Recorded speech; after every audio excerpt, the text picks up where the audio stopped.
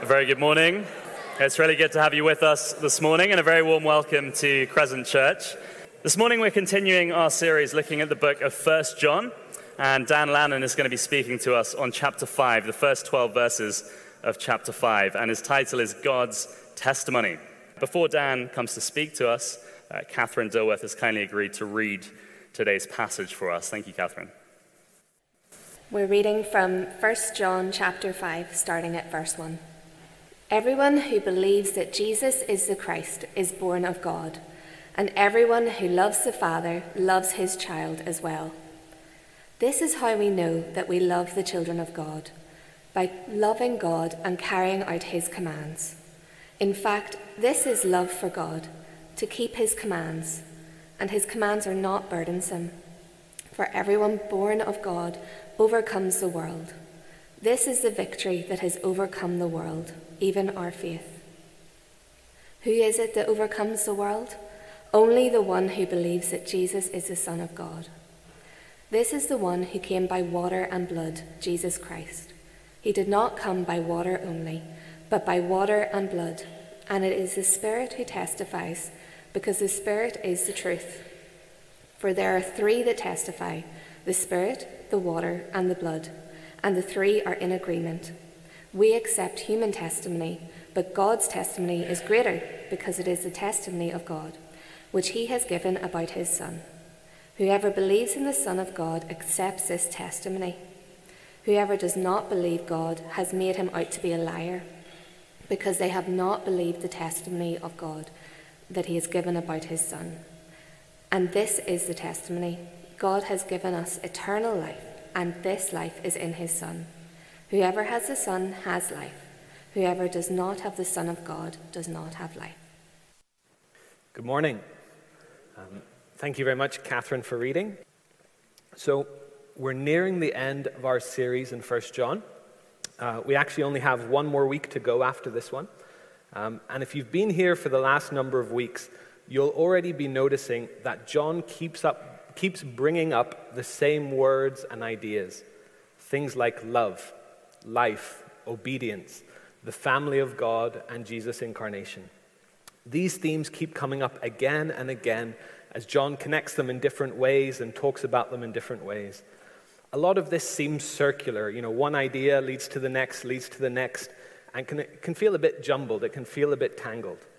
And for those of us who like a good, solid, linear argument to follow, John can get a bit frustrating. Now in chapter 5, it happens again. But before we tie ourselves in knots trying to connect all the little pieces, or before we tune out because here's yet another sermon where John talks about love and John talks about life, we need to step back a wee bit and think about what John is doing. And I've left the clicker for the PowerPoint down here. So, brief walk. And it works. So, major disclaimer before this metaphor. If you know me at all, you know I'm about as cultured as a goat. And I'm happy enough with that. I can't manage to clap to a beat, never mind appreciate good music. Our 4-year-old Nathan has already worked this out. And after hearing me sing, he'll sometimes feel he needs to encourage me about things I'm good about. He'll start saying things Daddy's good at. But someone I work with, she's about to leave work and go and take up a scholarship to do a master's in art in London. She is very cultured. Her boyfriend also works in the same department. And one day I came in and she was looking at a picture on the screen, and it looked like she was looking at a picture of the top of his head. So I joked, it's a bit mean to keep track of his balding like that. And she looked up confused and a little insulted. What she was looking at was a print of a painting that she had just sold for £5,000. And I'm not going to lie, it looked like a bald spot, but someone paid £5,000. All that to say, I don't know anything about art, and this is all from Google. So in the last 30 years of his life, Monet, who was a famous painter, basically stopped painting all the things he painted and instead focused on the water lilies in his pond. He painted these same lilies, this same pond, 250 times in 30 years. Different times of the day, different light, different perspectives, but the same subject, the same lilies, the same pond, and they're all very famous.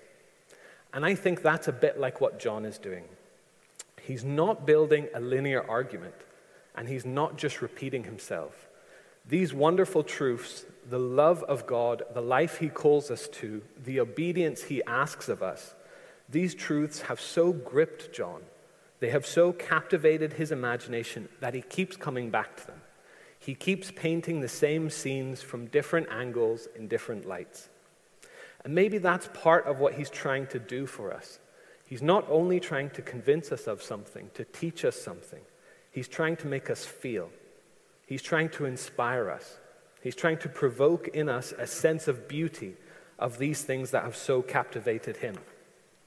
He's not only trying to captivate our minds, but our hearts, our wills, our sense of wonder and beauty. And as we come near to the end of this series, it's important we're attentive to that. And for those of you who are here for the first service, isn't that what we did? We were captivated in our hearts. We were captivated by beauty. And that's what John is doing. So as we approach the passage, if you quickly scan the text, you'll see it splits largely into two sections. In verses 1 to 5, John paints this dynamic and beautiful picture of the Christian life. He returns to themes of belief, love, and obedience. He asks, what does life look like when someone believes that Jesus is the Son? What does faith do in a life? Then in verses 6 to 12, he shifts to using courtroom language. He takes us to a scene in which God presents three witnesses that testify in defense of the claim that Jesus is his Son. So John was writing his letter to people who already believed, people who had already come to know Jesus. But for people who don't yet know Jesus, it maybe makes more sense to take these questions the other way around. First, why should we believe? And then, what does belief do in a life? So that's what we're going to do. We're going to start with 6 to 12 and then come back to 1 to 5. So we're starting in the courtroom. Let's read 6 to 12 briefly again. This is the one who came by water and blood, Jesus Christ. He did not come by water only, but by water and blood. And it is the Spirit that testifies, because the Spirit is truth. For there are three that testify, the Spirit, the water, and the blood. And the three are in agreement. We accept human testimony, but God's testimony is greater, because it is the testimony of God, which he has given about his Son. Whoever believes in the Son accepts this testimony. Whoever does not believe God has made him out to be a liar, because they have not believed the testimony that God has given about his Son. And this is the testimony. God has given us eternal life, and this life is in his Son. Whoever has the Son has life.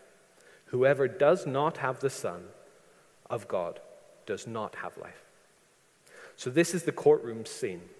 The trial revolves around the claim that Jesus is the Son of God. We see that in verses 1, in verses 5, and throughout this section. On one side, you have the false teachers.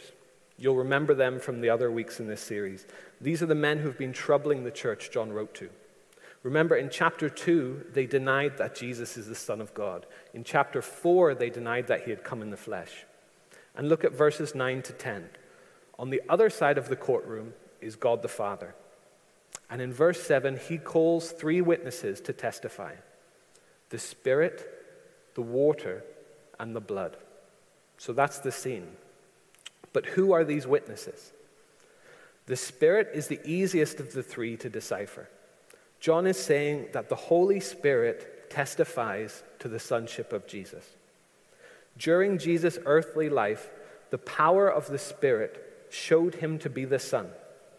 And today, the continued witness of the Spirit draws people to Jesus and convinces them of that truth. We'll come back to this. But what about the water and the blood? Whatever John's referring to, his audience obviously knew what he was saying. He doesn't stop, he doesn't explain it to us, so it's not as obvious to us. And Bible interpreters throughout history have had a couple different ideas, and I'm not going to go into them all because most of them come back to make the same point. And the most commonly held view, and the one I think makes the most sense, is that both of these witnesses speak about the life of Jesus on earth. The water refers primarily to Jesus' baptism, and the blood to his death.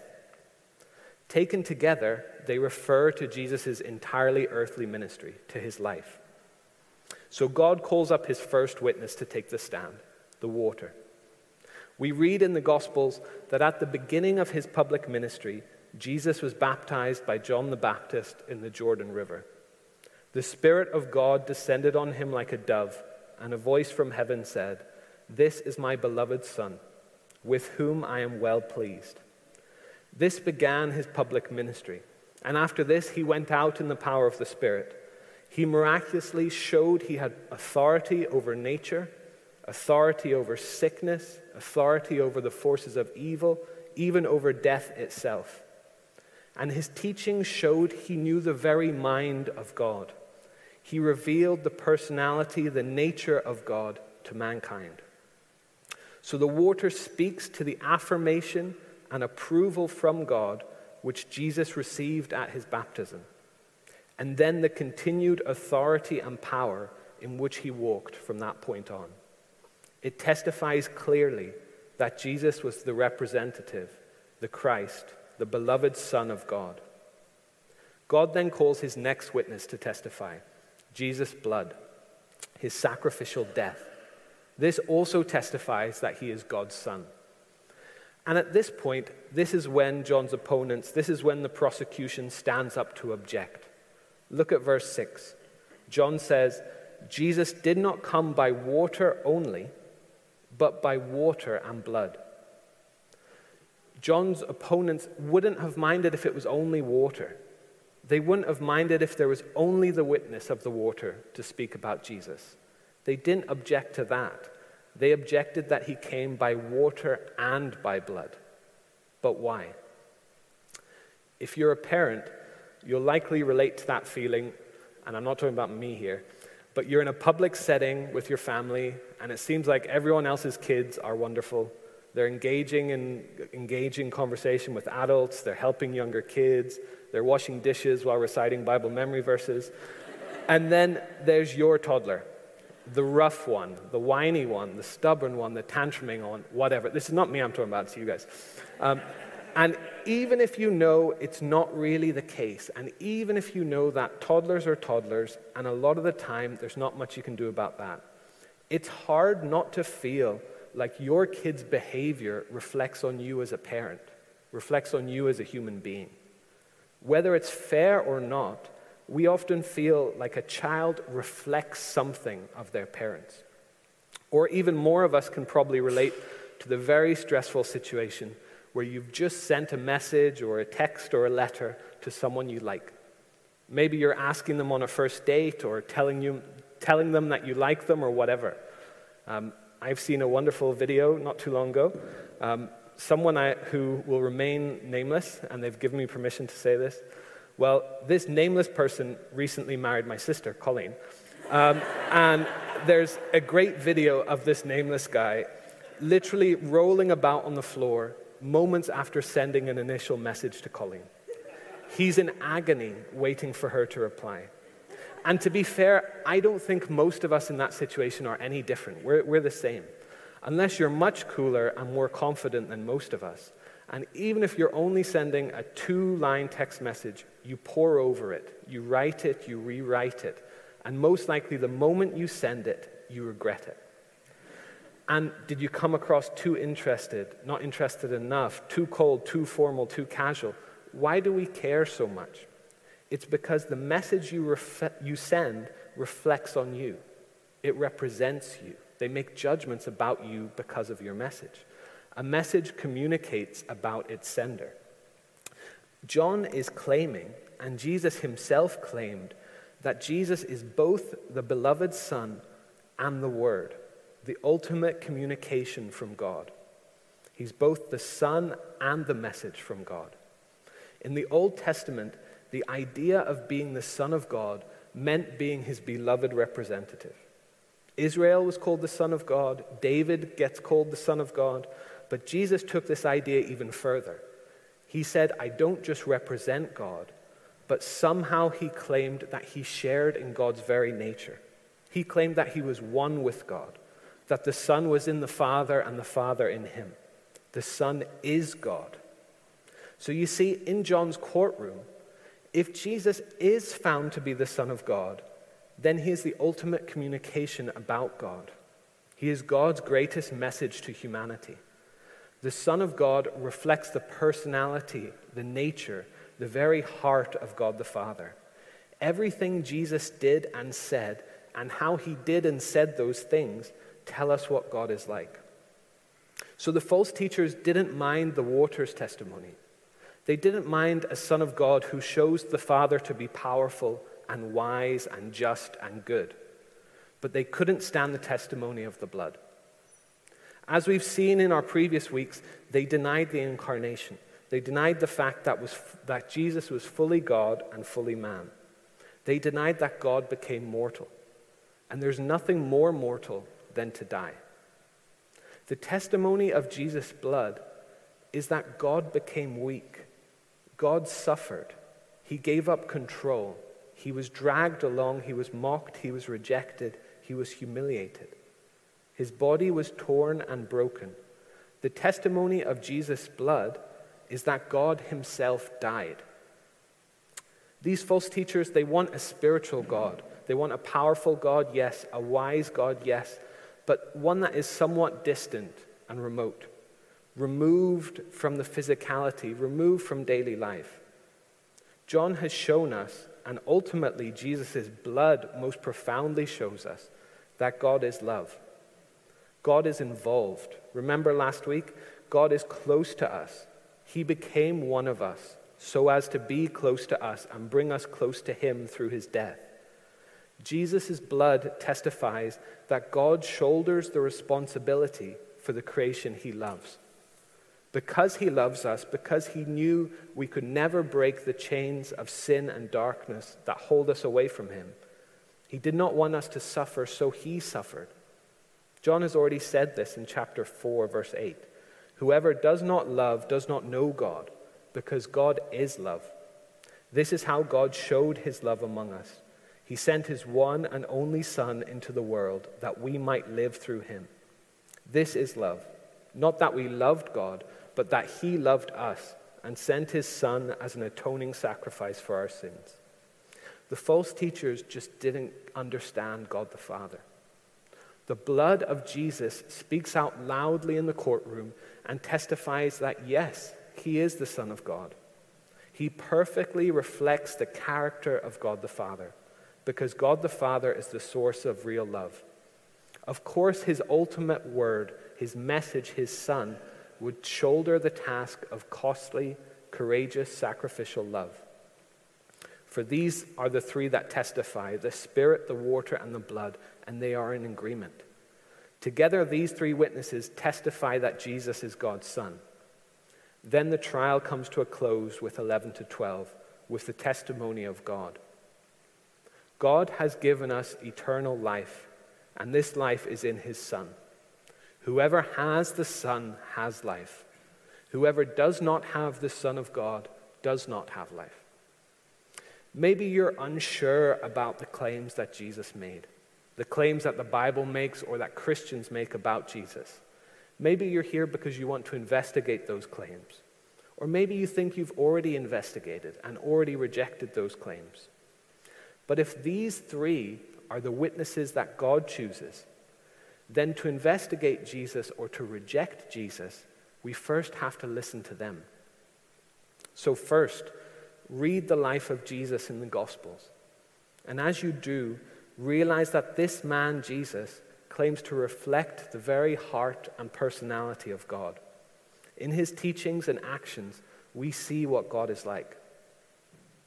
And then two, consider the death of Jesus, what it means for there to be a God who shoulders the responsibility for the failures and sin and suffering of this world because he loves it, who drew to himself all sin, all darkness, and then dies and rises again, and in doing so breaks the power of sin, death, and evil. And then third, Jesus is still alive and active through his Holy Spirit.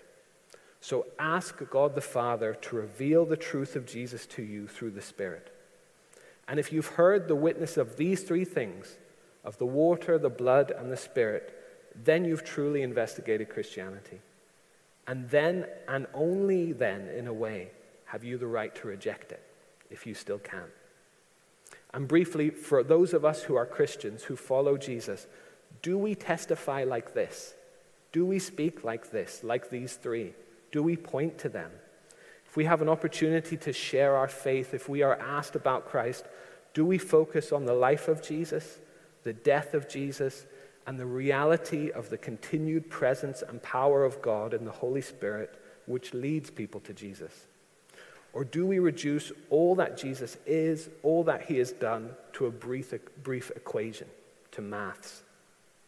Allowing these three witnesses to speak, the water, the blood, and the Spirit, it takes longer. It's not as neat, it's not as easy. But John says that's what God chooses to testify about his Son. So now back to the start of the chapter, verses 1 to 5. So John continues some of his argument from last week about love, but see how he does it. John uses verses 1 and 5 to frame this section with the same idea, believing that Jesus is the Christ, the Son of God. This section is about what happens to a life when someone believes that Jesus is the Son. What happens to us when we believe that? He is painting a picture of the Christian life with these same themes, these same scenes that he's focused on throughout his book.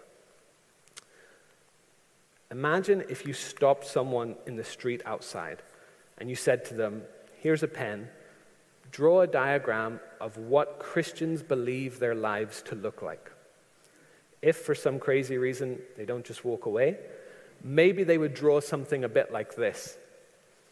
Basically, someone's life starts at that side they're living, they go on living, and then they meet Jesus. They come to a point, they believe Jesus, they're saved. Then they go on living their life, and eventually that line is broken again by death. After death, because they believed, a Christian enters heaven or eternal life. Obviously, this is an oversimplification and a caricature, but at least in society at large, that's roughly what people would say a Christian thinks their life is. But what does John paint? What does John say the Christian life is? So let's look again at verses 1 to 5. Everyone who believes that Jesus is the Christ is born of God, and everyone who loves the Father loves his child as well. This is how we know that we love the children of God, by loving God and carrying out his commands. In fact, this is love for God, to keep his commands. And his commands are not burdensome, for everyone born of God overcomes the world. This is the victory that has overcome the world, even our faith. Who is it that overcomes the world? Only the one who believes that Jesus is the Son of God. Central to John's vision of a believer's life is love. When we believe in Jesus, we are born of God. We are born into God's family of mutual love. In this family, we are loved by God. We love him. We love his children, and they love us. Everything else flows out of the Father's love. All obedience, all desire, and power to overcome, they're rooted in the love that the Father has for us. Then, from the second half of verse 3, you have this group of ideas all connected to overcoming the world. Let's unpack that a bit. Remember, this idea of the world has come up a few times already in John's letter. He doesn't mean the earth or the globe. They're not evil or bad. Because you remember, a key argument for John is precisely that Jesus came physically, with a real body in the physical world. The physical world is not the enemy. That's not what he's talking about. We saw some of what he means in chapter 2. This is verses 15 to 17. Do not love the world or anything in the world. If anyone loves the world, the love for the Father is not in them. For everything in the world, the lust of the flesh, the lust of the eyes, the pride of life, it comes not from the Father, but from the world. When John speaks of the world, he means the world of humanity trapped in sin, under control of the evil one. Like he writes in chapter 5, verse 19, the whole world is under control of the evil one. The world is a thing that has desires, the lust of the flesh, the lust of the eyes, the pride of life. So what does that actually look like if we could overcome that? So say I'm a Christian living my life, but I can't help but keep loving the world. I have its desires in me. My flesh, my body wants things, and I have little power to do anything about it. Tiredness automatically makes me angry. Hunger automatically makes me greedy. Sexual attraction automatically makes me lust. Then the desire of the eyes. I want what others have. I want more. I want better. I'm bored. I'm never satisfied. I live my life in pursuit of gaining things and experiences, whatever my eyes desire. And then the pride of life. I always have to look the best, be the funniest, the center of attention, the most spiritual, the most Christian. These things, the desires of the world, can completely dominate a person's life. But imagine breaking free. Imagine a life where you could just say no, where you could overcome all of that. Ultimately, overcoming the world is overcoming all that ties us to the darkness and keeps us under control of evil. But how? That sounds great, but how? Back to John's painting. Look at verse 4. God's commands are not burdensome, for everything born of God overcomes the world. Some translations say everyone born of God, but more literally, the original text says everything. And that makes sense in the sentence because he's talking about commands. The commands are not burdensome because they overcome the world. The Father who loves us and created us has in his love given us commands. He's shown us how to live. And although that might sound like a burden, it is freedom because it is through this obedience that we overcome the world. But look at what else John says in verse 5. The one who believes will overcome. This time he is talking about people. God doesn't ask anything of us he doesn't empower us to do. Just like the love we have for all Christians is a certainty and will flow out of the Father's love for us, so the fact that we will overcome is a certainty and will flow out of the fact that we are born of God. It's inevitable. It will happen. We'll come back to this at the end. So John has painted the picture of a believer's life. What happens when you believe that Jesus is the Son of God? But when we compare it to our life that we could draw on the street, there's some interesting things. There's something that we haven't unpacked yet. John hasn't mentioned heaven. He hasn't mentioned eternal life. But it is there. Look at verses 11 and 12 again. God has given us eternal life, and this life is in his Son. Whoever has the Son has life. Whoever does not have the Son of God does not have life. Eternal life is in the Son. Whenever we believe in the Son and enter the family of God, we have the Son. He is our brother, our Christ, our King. We have him. Therefore, we have eternal life. John will take this idea further in verse 20 when he says Jesus is eternal life. And this completes John's painting in these verses. So when we look at these two visions of a Christian life, it's striking to compare when things happen. If you look at the lines, the two events there, one is past and one is future. We were saved in the past, and we will go to heaven in the future. There's not much going on in the present. It's largely irrelevant. The past ensures the future, and that's it. But look at the life that John has painted in verses 1 to 5. There's a lot of present tense. A Christian believes, obeys, loves, overcomes today. All present tense, all now. And the most striking present tense is the has from verse 12. Whoever has the Son of God has life. Whoever does not have the Son of God does not have life. We have the Son now. We have life now. Eternal life is not only a future thing that starts after death. For John, eternal life is a present reality that we can begin to experience now if we have Jesus.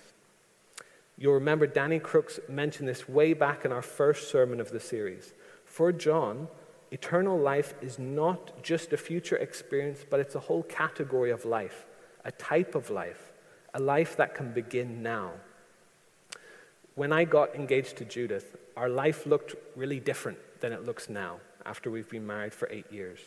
Back then, we didn't need to share our decision-making, our money. We didn't share a house. We didn't have kids. We didn't know each other like we do now. But in lots of ways, it was the same kind of life. We enjoyed being together and doing life together. We still laughed at the same things. We still got annoyed at the same things. We still had the same kind of hopes that we have now. Though engaged life was not the same thing as married life, one flows into the other.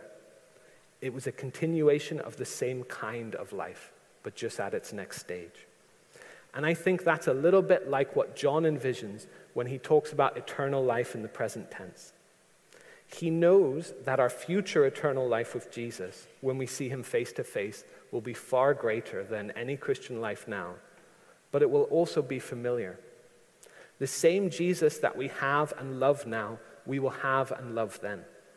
The same family of love, the same vitality and strength and courageous joy that allows us to overcome the world will mark our lives then. Eternal life after death is a natural continuation of the eternal kind of life now. One flows into the other like engagement flows into marriage. There's, of course, massive and beautiful change at that point, but there is comforting and solid familiarity as well. But look at the first image of the Christian life. You don't need a present tense at all. Remember in the courtroom, the false teachers didn't want the blood's testimony. But inside Christian culture, sometimes we don't want the water and we don't want the Spirit. We're happy to have Jesus die for us, but we don't want his life before that, and we don't want his life after that. We don't want his teachings, we don't want his actions and what they mean for our lives now. And we don't want the Spirit, the continued presence of God in the world in the present tense. We prefer our faith to all be past or future, nothing affecting the present. One author has an evocative line about this tendency, and he doesn't mean to be disrespectful, but he calls people with this attitude vampire Christians. They only want a little blood for their sins and nothing more to do with Jesus until heaven. That is a shocking way to put it, but maybe usefully shocking. Verse 7, these three testify, the Spirit, the water, and the blood. We can't pick and choose between them. The first diagram is like getting engaged and saying, thank you very much for the ring. Can't wait to live in that amazing house you're building. See you at the wedding. And then walking away with a ring and a promise and wanting nothing more to do with your fiancé to the wedding day. But the goal of the Christian life is not heaven, it is Jesus. Christian, don't settle for that first life. Yes, there's truth in that line, and maybe it's fine to start there, we all do, but don't stay there. Don't be content there. John is so captivated by the love of God, by the life he holds out to us in his Son, that he can't help but keep coming back to these scenes. Throughout his letter, he paints them again and again, not only to teach us things, but to cause us to feel. Look at what he's painted for us in verses 1 to 5. I don't often live in this life, but John makes me want to. And I think that's what he's trying to do. He's trying to motivate us by the sheer beauty of it. This is a Christian life that is dynamic and energetic, appeals to the heart as well as to the mind. a life in which the love of God is enacted through his Son. It causes us to be born into his family of love, family in which we experience his love and love him in return, as well as his children. We obey his commands because we love him, and his commands are not burdensome, but through them we overcome the world. All that ties us to the darkness, we overcome it through his Son. All of this life is through the Son. We have life because we have the Son. He is eternal life. And of course, none of that is perfect now. We won't perfectly love. We won't completely overcome. It won't be perfect until the day when our engagement flows into marriage and eternal life continues in resurrection. This is the life John is calling us to, and that the Father is calling us to. So when we slip into living the first life, we need to let the beauty of the life that John has painted wake us up and call us back to live in it. And again, isn't that what happened to us in the breaking of bread? So John has made us want the life he has painted. But how do we get there? How do we get practical? It can seem to be really hard to get practical with passages like this, where one thing just seems to automatically flow to the next. It all just happens when we believe. But let's be honest, how's that going for us? How is this natural and inevitable process going? Do we see that flow in our lives? I think part of our problem, part of my problem, is that we don't realize that believing is practical. That is application. Belief in the first line is past tense. It's just mental agreement with a fact. That's all it is, mentally agreeing with a fact in the past. But that's not what John talks about. That's not what the Bible talks about when it says believe. To live a life that flows from belief that Jesus is the Son, we first have to believe it. That seems obvious, but it's important, and not only for people who have never believed before. Remember that the believe in verses 1 and in 5, they're present tense. They're today. Yes, we believed in the past and we were saved in the past, but this life we believe today. To live this eternal kind of life today, we believe that Jesus is the Son today. And of course, our hearts will drift. Our focus will drift. We will fall, we will sin. We will stray back into living in that first picture of life. So we need to come back again and again to the witnesses of 6 through 11, to the water, the blood, and the Spirit, and let them convince us again. Let them testify to our hearts again that Jesus' death, his life, and his continued presence through the Spirit, we need to let them convince us again to believe. And that belief is not just with our minds. We've already touched on this. Let the wonder of the love of God grip you. Chapter 3, verse 1. See what kind of love the Father has lavished on us, that we should be called the children of God. And that is what we are. How sad would it be for us to get through an entire sermon series on 1 John and not be inspired to love God in response to his great love for us? We need to let the beauty of the life that John paints, the wonder of the love of God, grip our hearts. It's simply not possible to live the Christian life only with your mind.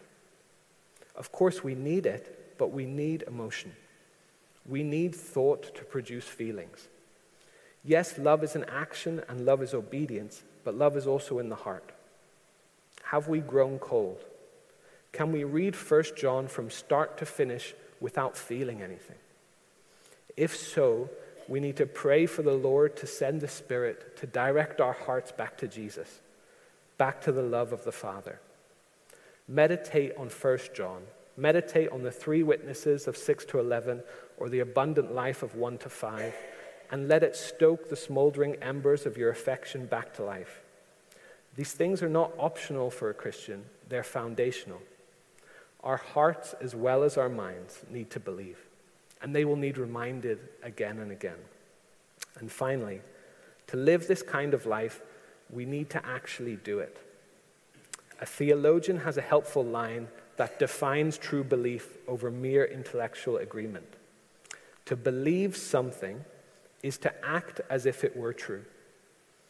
To believe something is to act as if it were so. In other words, believing that Jesus is the Son of God and that eternal life is in him, that we are part of the family of God and that we can overcome the world through the fact that we are God's. Believing these things is not about trying harder to feel more certain inwardly about them. To believe something is to act as if it's so. What would look different about your life if this was all true? If the testimony of the three witnesses were true?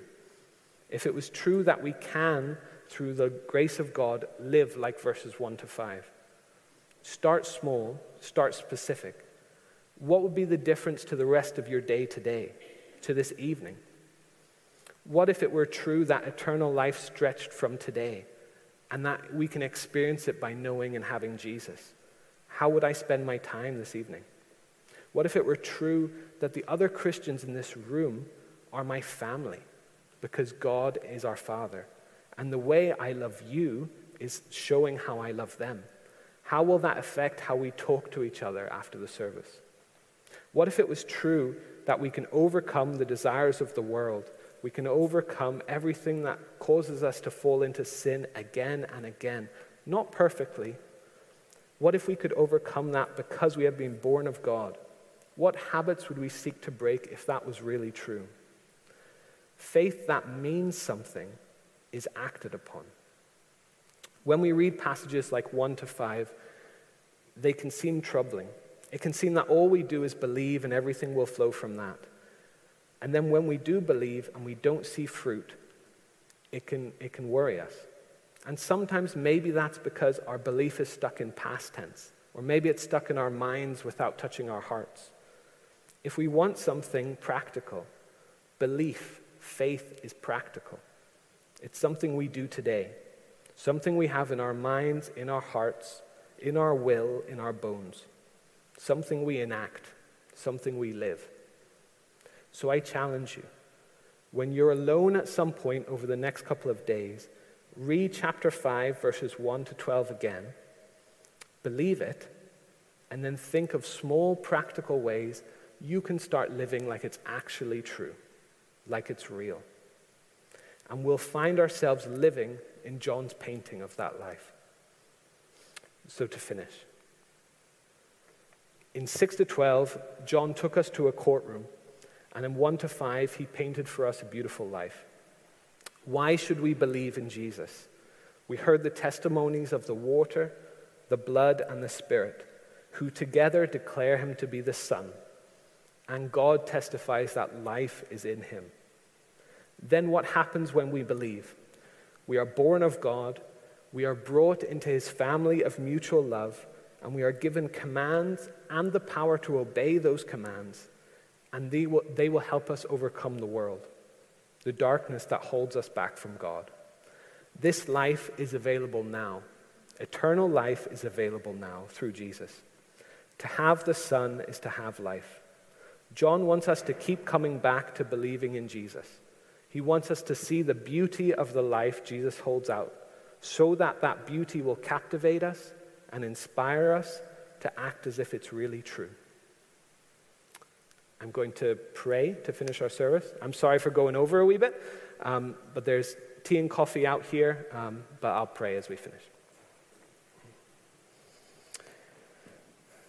Heavenly Father, we thank you for your Son. We thank you that you testify, you show that he is your Son and that there's life in him. Convince us, Lord. Convince us through the life, the death, and the continued presence of Jesus through the Spirit. Convince us that he is the Son of God and that life is in him. Inspire us with the beauty of a life we can have with you, an eternal kind of life we can enjoy now with you.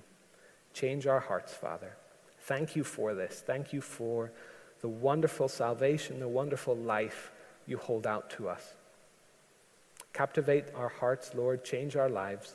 Make us look more like your Son. In Jesus' name, amen.